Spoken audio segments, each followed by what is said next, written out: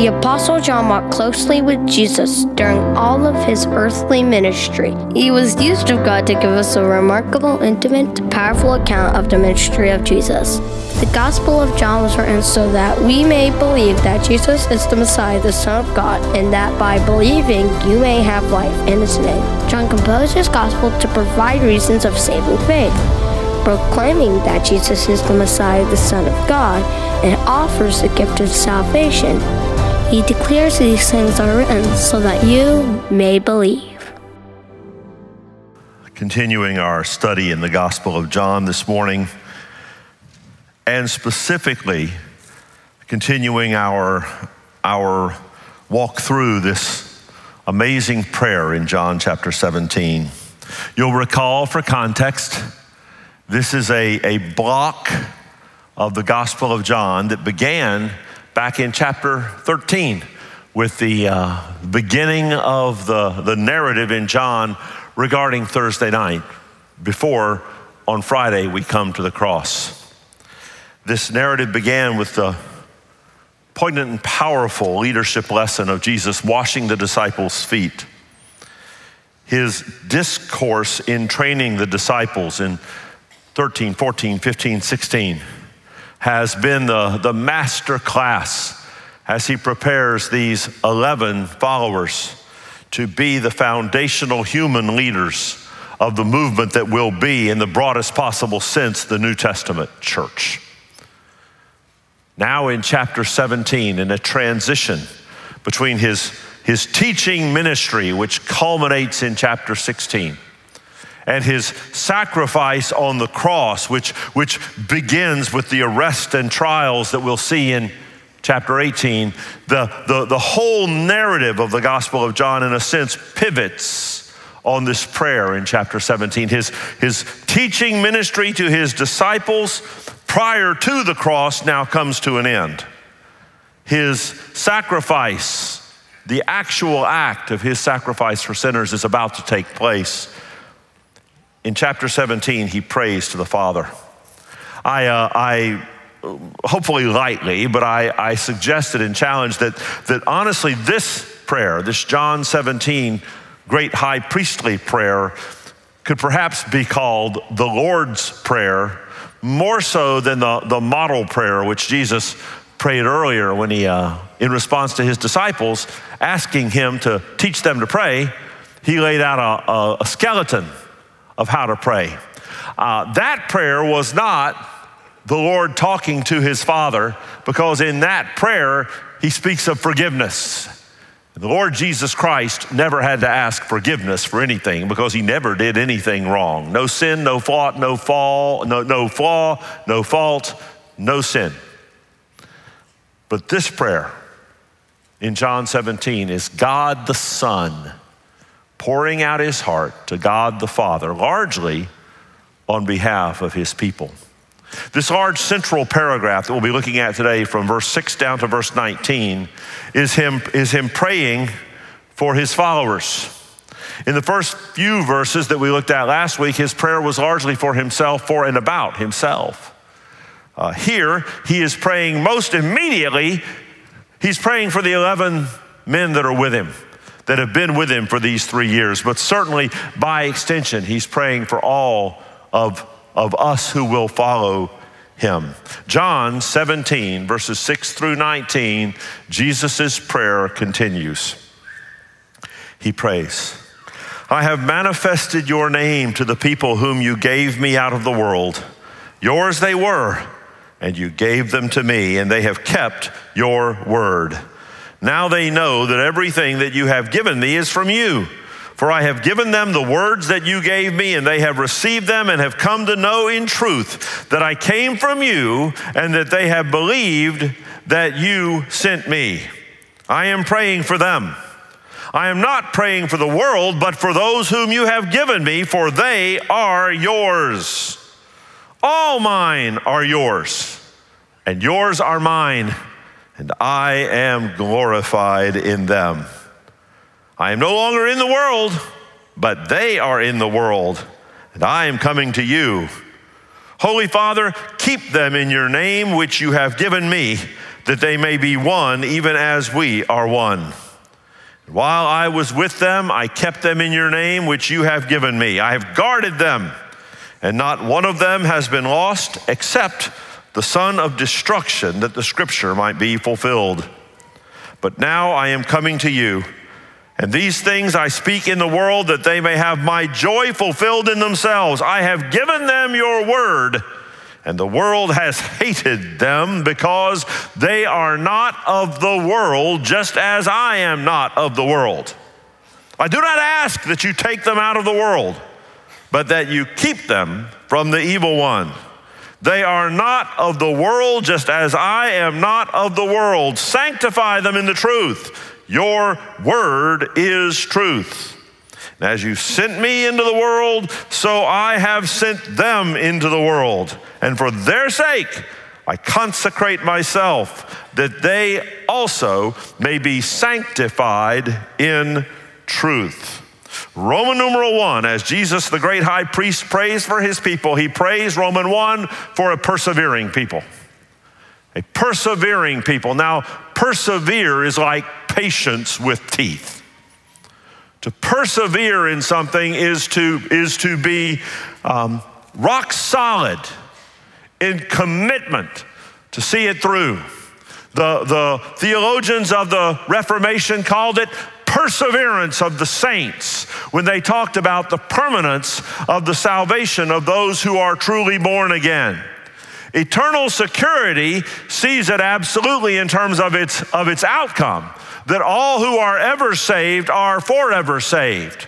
But perseverance sees it in terms of its outworking. What does it look like? Those who are in Christ persevere in their faith in Christ. They are a persevering people. Letter A, we see first whose they are. I have manifested your name to the people whom you gave me out of the world. Yours they were, and you gave them to me. Now, we've talked about this picture of salvation viewed from the most heavenly of perspectives, that those who are in Christ are a gift from God the Father to God the Son, to be given back to God the Father for his glory. The heavenward perspective on your salvation and transformation in Christ is a picture of your belonging to God the Father and God the Son in an eternal relationship established at your new birth by means of that grace which is extended from the cross. That's the heavenward perspective. Of course, the earthward perspective is that moment when you turn from your sin and trust Jesus Christ by faith, knowing that ultimately even that moment is a grace gift from the living God for you. By grace, you have been saved, according to Ephesians 2:8 and following, through faith, and that not of yourselves. It is the gift of God, not of works. You didn't work your way into salvation. You responded to a gracious invitation with repentance and faith, and were thus found to be the gift of an inter-Trinitarian love and regard and gifting. This phrase, I have manifested your name, we need to look at how this prayer is using the idea of God's name. You're already maybe a little familiar with this sort of usage of name. When the Word of God speaks of acting in Jesus' name or praying in the name of God or doing things in God's name, it is not saying that there's some magical set of syllables, whether it's the name Jesus or whether it's God, that there's some magic set of syllables that we can invoke like a magic word to make things happen. Jesus is not the equivalent of abracadabra or hocus pocus. To act and believe in the name of Jesus, or Jesus here speaking of his Father's name, is rather like, and this is a silly illustration, but I hope you'll get it. It's kind of like in an old Western where the sheriff is chasing the bad guy, and the sheriff says, "Stop in the name of the law." That is, stop because I here represent the identity, the authority, and the character of the law. So when a law enforcement officer pulls you over, it's not because, assuming his first name is Fred, and I don't know any law enforcement officers named Fred, so I made that up. It's not just Fred and you having a conversation. Fred is acting in the name of the law. And thus the identity, the character, and the authority in which he's acting is not his. When we speak here when the Lord says, I have manifested your name, it doesn't just mean that he's taught them some words, though he has, and he'll speak to that. It means that in his actions, the identity and the character and the authority of the Father have been present. And thus, these people, that 11, that small ragged group of 11, and by extension, all who would ever come to faith in Christ are his, whose they are. Letter B, what they've kept. Finishing verse 6, they have kept your word. Those who are redeemed are transformed. Those who are redeemed are transformed. Those whom have come to belong to us are keeping your word. There is an absolute correspondence between those who are following Jesus and those who follow Jesus are the same people. Ooh, that's as deep as it's going to get this morning. Do not look for me to get deeper than that. The followers of Jesus follow Jesus. They have kept your word. Today, we do not have all of the verbal content that Jesus shared with his disciples across those 3 years of his public teaching. But we don't have less. We have more. That, I do not do this often, but my goodness, that ought to elicit an amen. We do not have less than Jesus's conversations with his disciples. We have more than Jesus's conversations with his disciples. All right. Jesus couldn't teach his disciples. He taught them the truths that are represented in the book of Galatians, but he didn't have the book of Galatians. It was written a couple decades later, etc., etc. They've kept your word. Whose they are, what they've kept, let her see what they know. In verses 7 and 8. Now they know that everything that you have given me is from you, for I have given them the words that you gave me. And they have received them and have come to know in truth that I came from you, and they have believed that you sent me. The followers of Jesus Christ know the truth about Jesus Christ. That Jesus Christ is absolutely uniquely the only human being to ever live, virgin born, the only human being to ever live to be, while he was entirely human, he was also simultaneously and entirely God. He was God come in human flesh.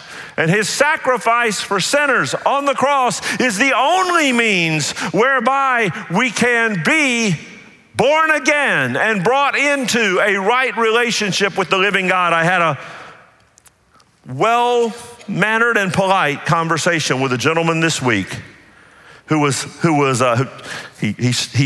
stumbled into finding out what I do for a living, though he's not from Fort Myers. Didn't know about our church, but again, came to know what I do for a living. And he started describing for me his relationship with God, and repeatedly assuring me that his relationship with God was just fine. But as he described his relationship with God as a relationship on his own terms. He and God had apparently worked out any number of things apart from him collapsing in repentance and faith before the cross of Jesus Christ.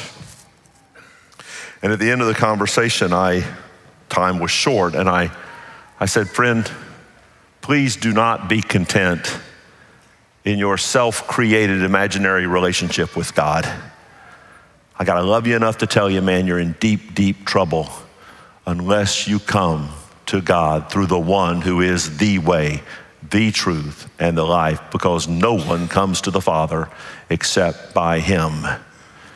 And by the way, that little discourse that I share with that man, I got the opportunity because he triggered on what I do for a living. But the words that I used are words that should be comfortable coming out of the mouth of everybody in this room who knows Jesus. I didn't give him the full Monty of my educational background and deep scholarship. I just told him, since Jesus is the only way, he can't make up another way. You can do that. You can do that. What they know who Jesus is, and they know what Jesus is coming. If you're here this morning and you have crafted some custom-made model whereby you perceive yourself to be right with God on the basis of your own individualized, self-manufactured path to know God, I urge you, come to Jesus as he is. Turn from your sin. Trust him by faith. Paul told the elders of the Ephesian church in Acts 20, after spending 3 years ministering among them, he said, I didn't hold back anything that was profitable, but instead I taught publicly and from house to house. While holding back nothing that was profitable, I taught repentance toward God and faith in our Lord Jesus Christ. That's the heart of what's profitable. Come to Jesus. What they know. Roman numeral 2, a particular people. Verses 9 and 10. Letter A, first he has given us a gift of our identity. I am praying for them. I am not praying for the world, but for those whom you have given me, for they are yours. Letter A, our identity as those whom he has particularly loved, his people. Well, Brother Russell, don't we know that Jesus loves all people, including sinners? Yes, he does. Yes, he does. He loves all people, including those who will not come to faith in him. But he has a different caliber, as he says here, as he expresses here, of love for his own. This week, it will be my privilege, as I serve alongside so many of you in Vacation Bible School, to be the Bible storyteller for the 3, 4, and 5-year-olds. It's like I need a translator, but I really, really enjoy it. And I have this week we'll be studying the story of Joseph from the Old Testament. And we'll be telling those 3, 4, and 5-year-olds that the story of Joseph is a story that points to Jesus. And I can't wait to share it. And I care deeply about the 3, 4, and 5-year-olds that do this, that come to our Vacation Bible School. I love them enough that I will set aside this week, not that I'm that big a deal, but like so many of you, rather than come here after work, I'll just hang around here after work and get involved in that because I love those little preschoolers. I truly do. But they ain't Levi and they ain't Reese. And that's just the way it is. Levi and Reese are my grandson and my granddaughter. And you talk about preschoolers that I love. Seek to do one of them any harm while you're within my blast radius. And you may find yourself blasted. They're mine. They're mine. And there is a unique and particular love that God has for his people. You say, well, that doesn't sit right with me. Read the verse I just read again.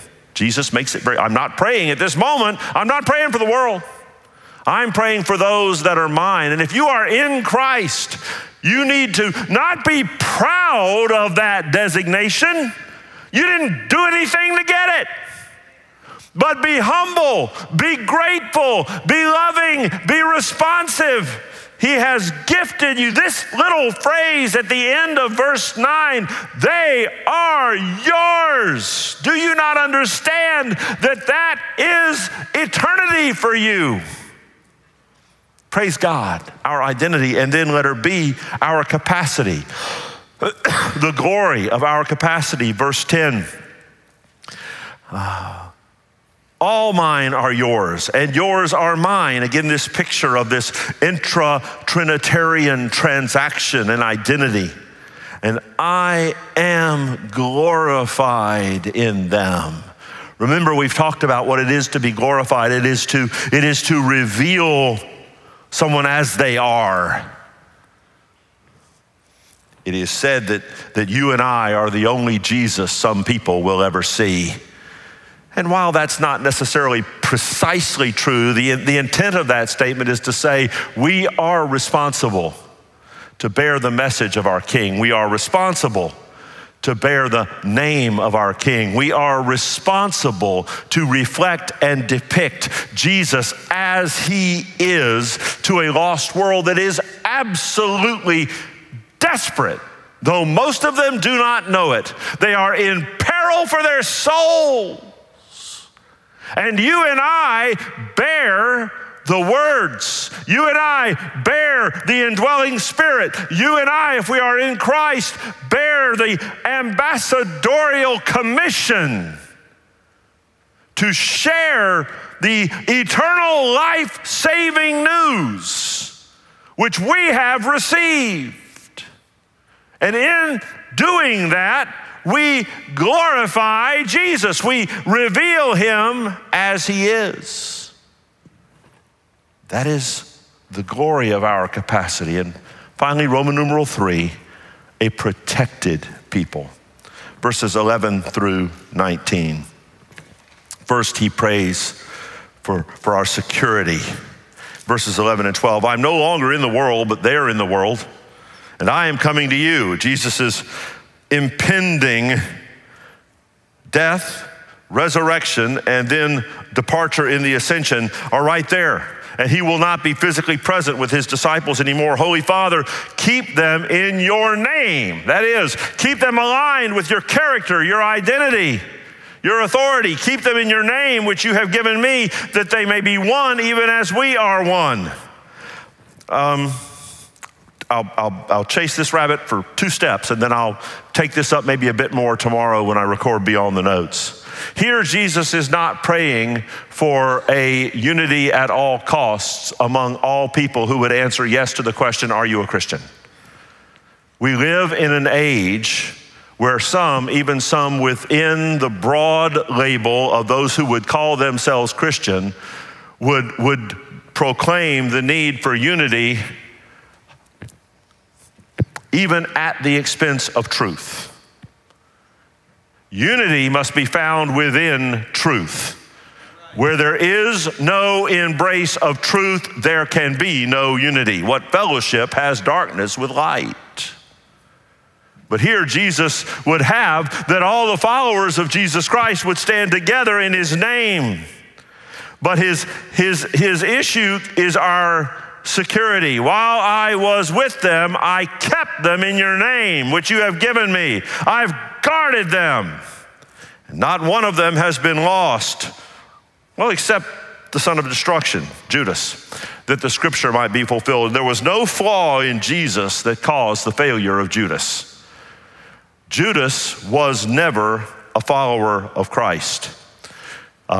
In fact, there's a verse that's really, really important. If you want to understand what Judas was, and it will also help you understand, because many of you know people who would say that they are ex-Christians. Many of you know people who would say, I used to be a Christian, but now I'm not. By the way, that's not true of any person ever. And in order to understand what's going on with a person who would make that claim, I want to take you to 1 John 2:19. 1 John 2:19. It is the explanation verse for those who claim to be former Christians. Book of 1 John, chapter 2, 19. They went out from us, but they were not of us. For if they had been of us, listen to this, if they had been of us, they would have continued with us. If they had been of us, they would have continued with us. But they went out, that it might become plain that they all are not of us. The ex-Christian, so-called, was never a Christian. That is absolutely true of Judas Iscariot. The statement that he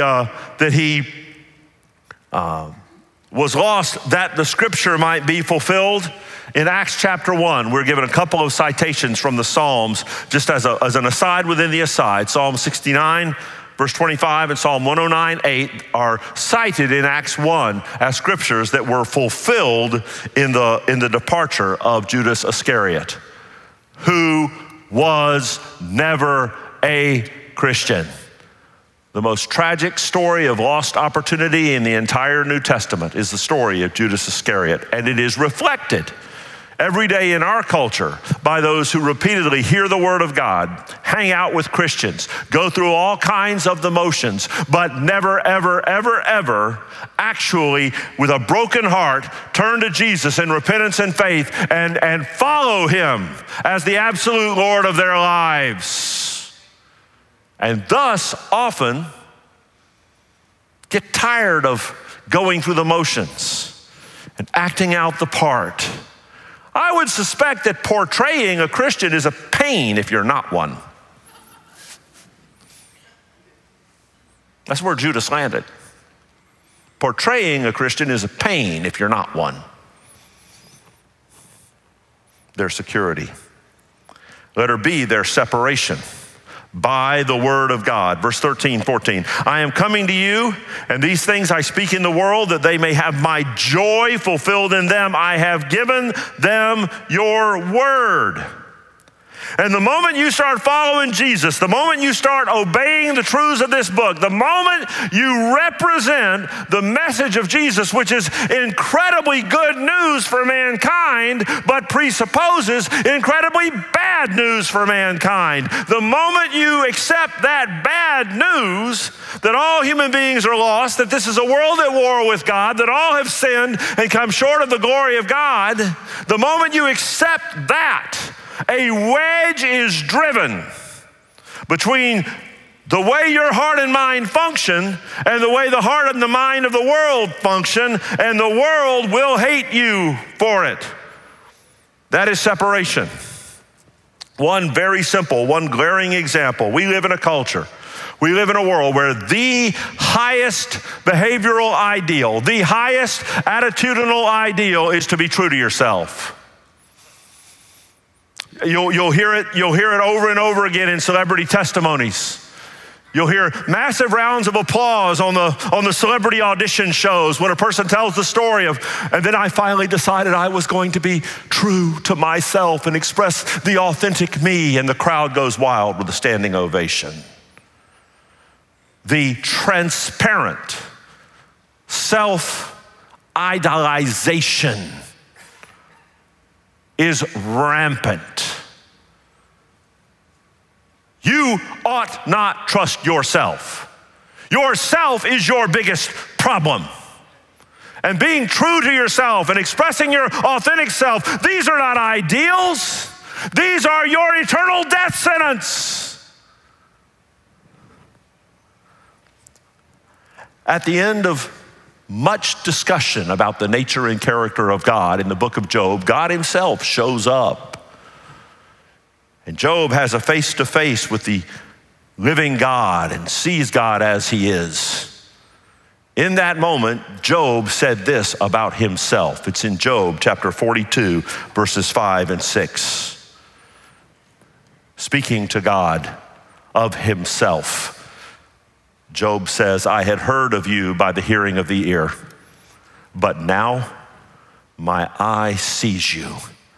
Therefore, I despise myself and repent in dust and ashes. That is the self's response regarding the self in the face of understanding the living God. I just want to be true to myself. No, you don't. No, you don't. You want to be true to the living God in whose image you were created. The Bible says your heart is deceitful above all things and desperately wicked. The most dangerous liar in your life is you. And unleashing the authentic you won't do anybody any good, least alone you. Make yourself the submitted servant of the living God through a relationship with Jesus Christ and live forever. One day to express the born again, authentic you. I'm not arguing for hypocrisy.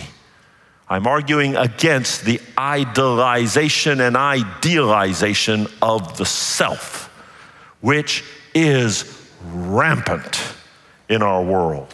You check out on that and check into thinking biblically about who mankind is, and specifically who you and your friends and neighbors are, and you'll discover the hatred of the world right quick. There's separation, but then there's sanctification. We're not set apart to be merely odd ducks. We're set apart for a mission, for a purpose. The last couple of verses. I don't ask that you take them out of the world, but that you keep them from the evil one. They are not of the world, just as I am not of the world. He takes the verses from the back part of verse 14 and repeats them verbatim as verse 16. He's said it twice with exactly the same words. They are not of the world, just as I am not of the world. We ain't from around here. We don't think like those who are from around here. We don't align with those who are from around here. We are made different by our relationship with Christ. We are motivated differently, we think differently. Notice this is not a commandment. This is a statement of fact that describes every believer. If this does not describe you, the solution is not, I need to tune up my behavior. This is not about goats doing a better sheep impersonation. If this doesn't describe you, be saved. Be transformed. Follow Jesus as your Lord. And be set aside. Sanctify them in your truth. Your word is truth. And as you sent me into the world, so I have sent them into the world. This theme of being sent comes up over and over and over again. And for their sake, I consecrate myself. That is, I set myself aside for what is coming, that they also may be sanctified, set aside in truth.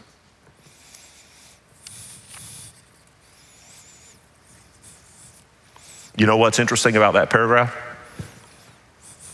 There's not a single command. That is not a paragraph of direction, it's a paragraph of description. And when the Word of God gives us a paragraph like this paragraph doesn't, okay, so therefore steps 1 through 5, what am I supposed to go do tomorrow? This paragraph is not giving direction, it's giving description. So the challenge, dear friend, is for us to set our lives against this description. Am I what this paragraph describes? Is this prayer from the Son to the Father being reflected in my life as I follow Jesus? If it's not being reflected at all, follow Jesus. If it is evident to you that there are places, and it will be evident to you, that there are places where it could be more passionately aligned, follow Jesus all the more.